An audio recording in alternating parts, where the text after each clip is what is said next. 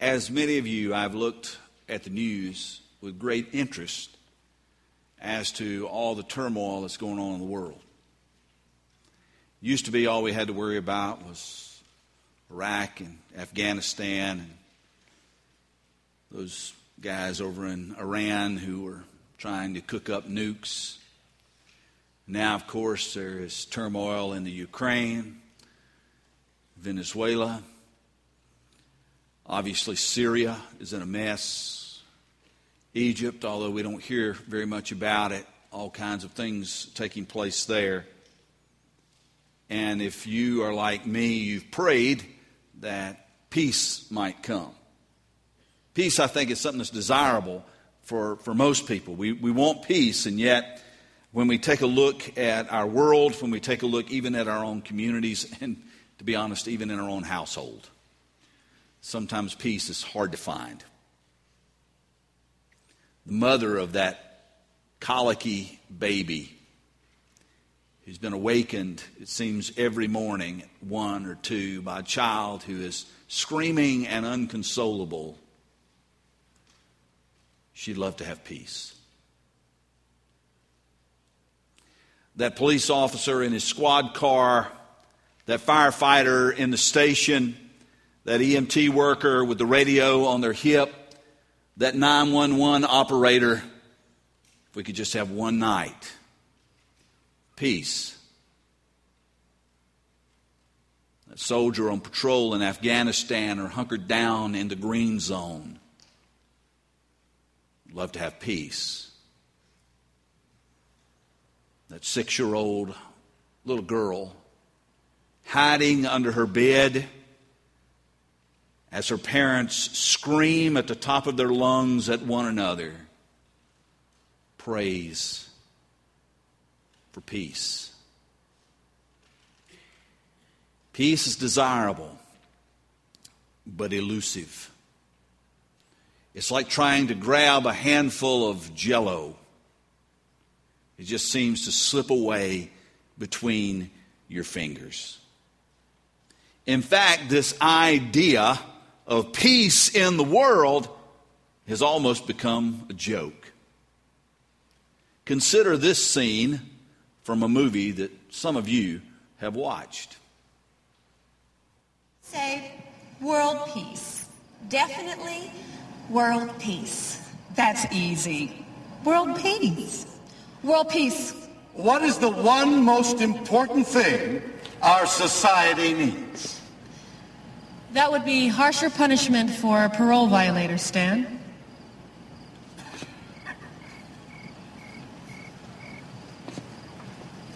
And world peace.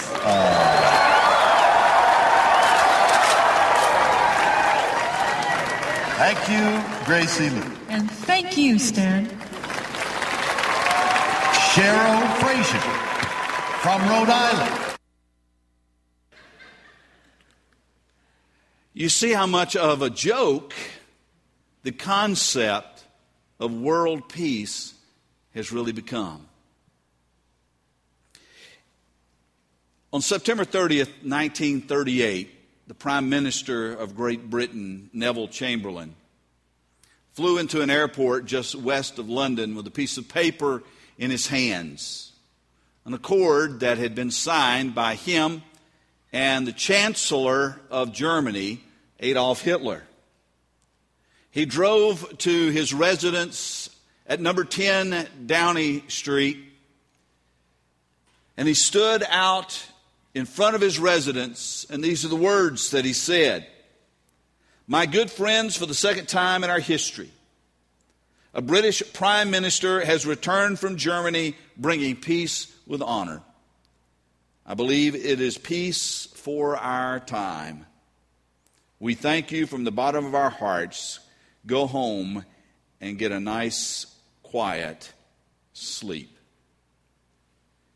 In less than a year from when those words were uttered, Great Britain and the whole of Europe was engulfed in what we have come to know as World War II. And in fact, that promise of a nice, quiet sleep turned into nightly firebombing by German bombers, where no one could stay at home in bed in London. They were all in the subway, in the tube, trying to hide from the bombs.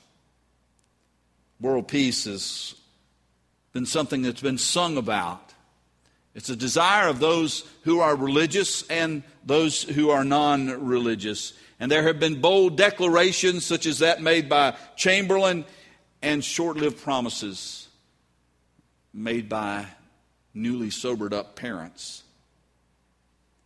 Peace is a beautiful promise that often goes unfulfilled. And yet, when Jesus was being prophesied to come in Isaiah chapter 9, one of the titles that he was given was Prince of Peace. Now, of course, the expectation on behalf of many of the Jews was that he would bring this peace by force, that he would go in with his armies, march in, defeat the Romans, and set up a new peaceful empire. But that is not what Jesus did. That was not the kind of peace that Jesus would bring. He did not come with armies. He did not come with ships. He did not come with weapons of war. And yet the peace that he brings is more sure, more certain, and more lasting than the peace of any promised by any parent, by any politician, or by any potentate anywhere. Paul writes of Jesus in Ephesians chapter 2, and he says this, get this, He himself is our peace. He himself, Jesus, is our peace. And we know, who are in the faith, we know that that peace was secured not with warships and armies, but that peace was secured on the cross, where Jesus died to pay the price for your sins and for mine. But what does it mean that Jesus is our peace? It means at least three things. First of all, it means that through Jesus we have peace with God. You know, the Bible says that before this, that we were enemies of God. We don't think of ourselves that way, do we?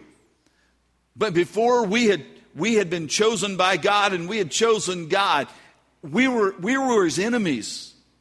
We were in the other camp.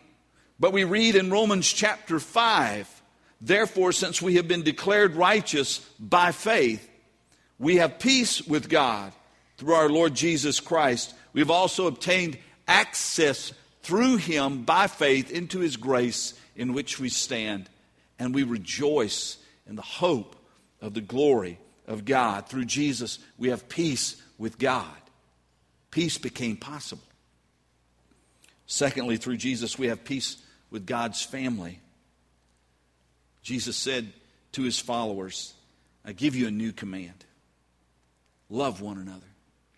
Just as I have loved you, you must also love one another. By this, all people will know that you're my disciples, if you have love for one another.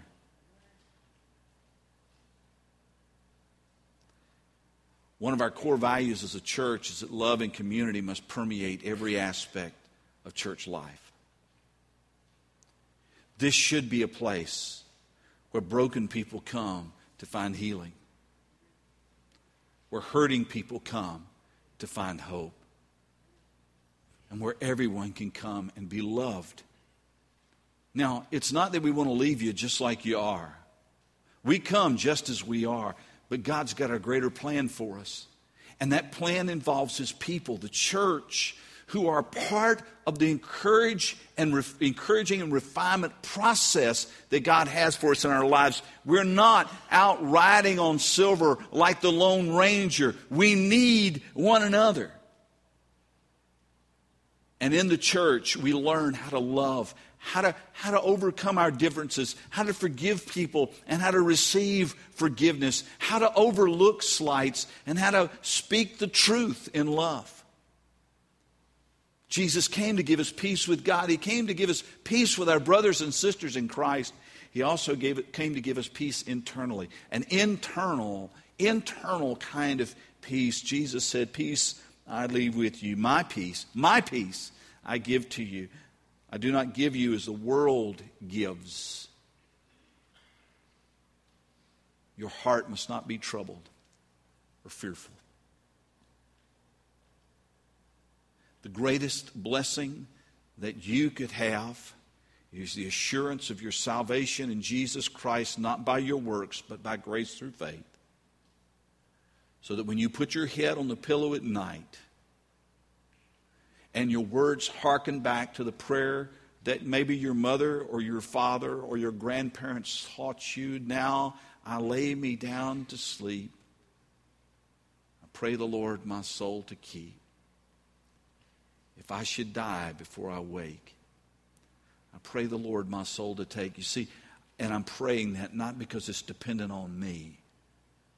Not because I had a good day, but because I have a Savior whom I've received by faith. And to have that confident assurance that no matter what happens, even if I don't wake up here, when I open my eyes, I will see the King of Glory. There is no replacement for that. There's nothing else can bring that kind of peace. We'd all love to have it, but how do you get it? Here's the big thing. Okay, this is the big thing. All right? Before you start thinking about where you're going to have lunch, before you start thinking about what your work schedule looks like Monday, before you slip your phone out and clandestinely check Facebook, here's the big thing. Okay, get this. Here it is. We will only know peace with God when we experience the grace and mercy of God. Say this with me. We will only know the peace with God when we experience the grace and mercy of God. One more time. We will only know peace with God when we experience the grace and mercy of God. Now that's not something you have to memorize, but I tell you, here's the takeaway. This is the big thing. If you miss this, you miss everything. You just go away and going, well, he showed a film clip today. This is it. When friends ask you, hey, did you go to church? Yeah. What was the message about? Well, the message was this. You will only know peace with God when you experience the grace and mercy of God. And that gives you an open door then to begin to share with them about peace and grace and mercy. When Paul wrote a letter to Timothy, he uses these three words. And this is what he says. Paul, an apostle of Christ Jesus, by the command of God, our Savior, and of Christ Jesus, our hope. Isn't that beautiful? Christ Jesus, our hope. There's where my hope is. To Timothy, my true son in the faith. Listen to what he says. This is the blessing that he pronounces on Timothy. Grace, mercy, and peace from God the Father and Christ Jesus our Lord. Grace, mercy, and peace. If you're looking for a way to bless people, this is a great blessing to pronounce on them. When you go out and have lunch today and you just thank your wait person, your server,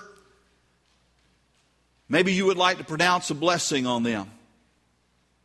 May you know the grace, mercy, and peace of God through Jesus Christ. When was the last time you ever blessed someone in that way? Well, this is Paul's blessing on Timothy. This is what Paul wants Timothy to experience. The grace, the mercy, and the peace of God. Now, of course, we all want peace. And we've already said that peace in this fallen world is a fragile commodity. But how can you have that peace when you put your head on the pillow at night? How can you have that peace when you go through the storms and the trials and the turmoil that are sure to come? How can you know that peace? It only comes through the grace and mercy of God through Jesus Christ. And so, what I'd like to do this morning is to take a few minutes to talk about what grace and mercy are. Because these are key concepts and the whole issue of what it means to be saved. If you don't get grace and mercy, you've missed the core of what it means to be saved. And so let's consider that this morning. Paul wrote to the church in Ephesus, Ephesians chapter 2, verses 4 and 5. But God, who is rich in mercy, because of his great love that he had for us, made us alive with the Messiah. Even though we were dead in our trespasses, you are saved by grace. Both mercy and grace appear right here in this verse. But I want you to notice something. Did you get this? God, who is rich, filthy rich in mercy. Mercy is a commodity which God has in infinite supply. Some of you have some money saved up, but you know that it isn't an infinite supply. Someday the money is going to run out. It's not going to be there. Some of you look at your life, you say, I have nothing in infinite supply except maybe sarcasm. Maybe I've got enough of that. Or maybe misery or worry. I've got that in infinite supply. Well, what does God have an infinite supply of? He has an infinite supply of mercy. He will never run out of being merciful. His mercies are new every morning. What is mercy then? Mercy is the desire to come to the aid of one who's in trouble, accompanied by, get this, accompanied by the ability to meet that need. In other words, it's not just pity. Sometimes you feel bad for people, but you can't do anything for them. Mercy is not only having your heart tugged at the plight of someone who's lost, who's hurting, who's dead in their sins and trespasses. Mercy, then, is the capacity to come alongside and actually make a difference in that person's life, to bring relief. This is an aspect of God's love for us. If you want to look at mercy in simple terms and a definition that's easy to understand, it is this: mercy's not getting what you deserve. What does the Bible teach us? The Bible teaches us that we deserve death and eternal separation from God in hell. That's what we deserve. That's what we've earned. Mercy's not getting it. Mercy's not getting what we've earned. In Romans chapter 5, Paul writes, "For while we were still helpless, at the appointed moment, Christ died for the ungodly." That would include all of us, by the way. For rarely will someone die for a just person, though for a good person, perhaps someone might even dare to die. But God proves his own love for us in that while we were still sinners, Christ died for us. We did nothing to earn it. We did nothing to deserve it. What we deserved was exactly the opposite, but God was merciful. Jesus takes our punishment. We are set free. That's not fairness. That's mercy. Can I tell you a secret? I don't want a God who's fair. Because fairness would mean that because of my sin, I would spend eternity apart from him in hell. I want a God who's merciful, who looks at me with tenderness, who's paid the price for my sin, who gives me mercy. That's what I want. What about grace? We're saved by God's grace. And God, listen to this now, we know God is rich in mercy, but don't think that his bank account on the grace side is running low. God is just as rich in grace as he is in mercy. Listen to this, Ephesians chapter 1. We have redemption in him through his blood, the forgiveness of our trespasses, according to, what's that? Look at it. The riches of his grace that he has lavished on us with all wisdom and understanding. Now you got to get this. We do not have a stingy God when it comes to grace. We have a God who pours it out lavishly on all who would receive it.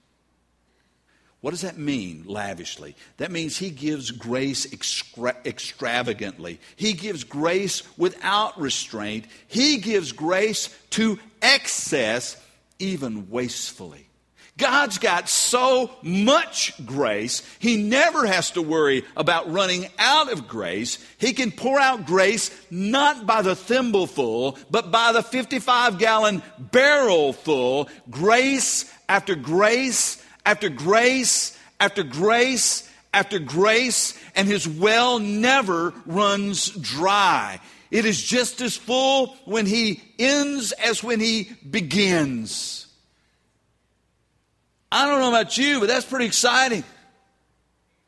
God is rich in mercy. God is rich in grace, and he pours it out extravagantly, lavishly on all of us who would receive it. So what is this grace that he pours out? What is this grace that he has in such abundant supply without reserve? Grace is God's free, unearned, undeserved favor. Grace is given as a gift. And as every precious gift, it is to be received and cherished. We are saved by that grace. That is, Jesus did everything that was necessary for us to inherit his righteousness. He took our sin. He gave us his righteousness. This is the way the Bible puts it in Romans 6:23. For the wages of sin is death. What we earn for our sin is death, but the gift of God is eternal life in Christ Jesus our Lord. Do you see the contrast? What we earn is death. What we are given is life. And there's some of you who have spent your entire lives trying to earn life. Trying to earn your way to heaven. Trying to earn your salvation. If I just do this, God will be happy with me. If I just do this, God will shine his face down on me. And you put your head on the pillow at night and there's absolutely no peace because you know that during the day you sinned. There's been these thoughts that have gone through your mind. There's been these words that you have shared that have been hurtful or gossip. There have been these actions that you've done that you know are not in accordance with God's will. They just don't line up. And so when you put your head on the pillow at night, you're worrying and fretting. God, if I were to die tonight, if this were to be it for me, if I did not wake up in the morning, God, I am not certain that I would have life with you in heaven. I'm not certain that I would go to live with you. In fact, I'm a little scared that I'd wake up in hell. Now, for an unbeliever, that's a legitimate fear. For someone who's in Christ, it's a lie straight from the pits of hell. Robs you of your peace. But see, if you don't understand grace, that God gives us what we don't deserve, which is a simplified definition, okay? If you don't understand grace, that God gives us what we don't deserve, and mercy, that God doesn't give us what we do deserve, then you cannot have peace. Grace and mercy precede peace. Without grace and mercy, there is no peace. If God were to hold us accountable for what we did, we should live our lives in abject fear, awaiting the day that we have to stand before him in judgment. But because we have received grace, because we have received mercy, we can boldly approach his throne, accepted not on our own merit, but accepted in the beloved Jesus Christ. Standing in him, our righteousness, his righteousness. God gives us salvation full and free through Jesus. And that's not fairness either. It's grace. And what's even more amazing about God's grace? What's even more amazing about his mercy is that we don't just experience it for salvation once and that's something that's just stored up for us later. We have a God who every day, every single hour, every moment is constantly dumping barrel after barrel after barrel after barrel of grace and mercy into your life. You go, doesn't that mean I should have a problem-free life? Doesn't that mean I should face no challenges, that things should be easy from here on out? No. I really believe that you and I are going to be absolutely stunned and amazed when we finally do stand up before God the Father as we have entered in, and when the blinders are off now and we don't see things as if looking through a foggy mirror, but we can see things clearly, and we just get a chance to see how God's grace and mercy operated in our lives. Those things that He spared us from, that He spared our children from, that He spared our grandchildren from, the way that He guided us from this decision to that decision, the way that He poured out good things into our lives over and over and over again, and we will be absolutely overwhelmed. We cannot really, can I tell you this? We cannot really understand the fullness of the grace and mercy of God until these blinders are off and we stand in His presence, and then we say, oh God, I didn't even know you were there. I doubted you. I even cursed you.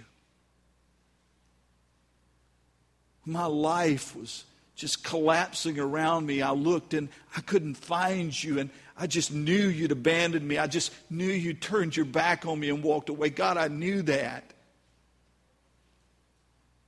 But we will be able to see that even in the midst of the greatest turmoil and strife and trials and pain that we endured, that God was there with us, providing grace and mercy moment by moment by moment. It is something we can only receive, only accept by faith. But one day we have the promise that our faith will be sight. And that which we had to hold to in the darkness will be revealed in the light. And we will see the fullness of His grace and mercy, and we will collapse before Him in worship.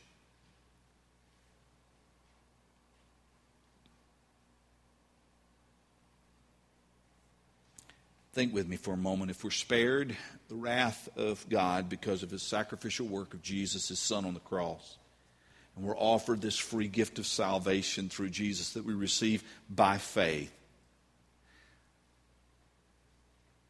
why would we not embrace that? Why would we not receive that? Are we so certain that we can do it on our own, that we're willing to go that way? Are we so bold as to think that God is going to accept my measure of goodness when I stand in His presence? Do we really think that sin is not that big of a deal? Jesus said, I am the way and the truth and the life, and no one comes to the Father except through me. If God, who's filled to overflowing with mercy and grace, went to the extreme measure of sending His Son to die on a cross to pay the price for sin, should we not seriously consider the crushing weight of that sin and the glorious relief from that weight that we receive by faith in Christ? We want peace. Peace when I put my head on the pillow. Peace when I walk through each day. Yes, we even want world peace. But the reason this world in which we live will never be at peace is because there are many who do not know the Prince of Peace. And there are many who do know Him, who don't live as if He's Lord.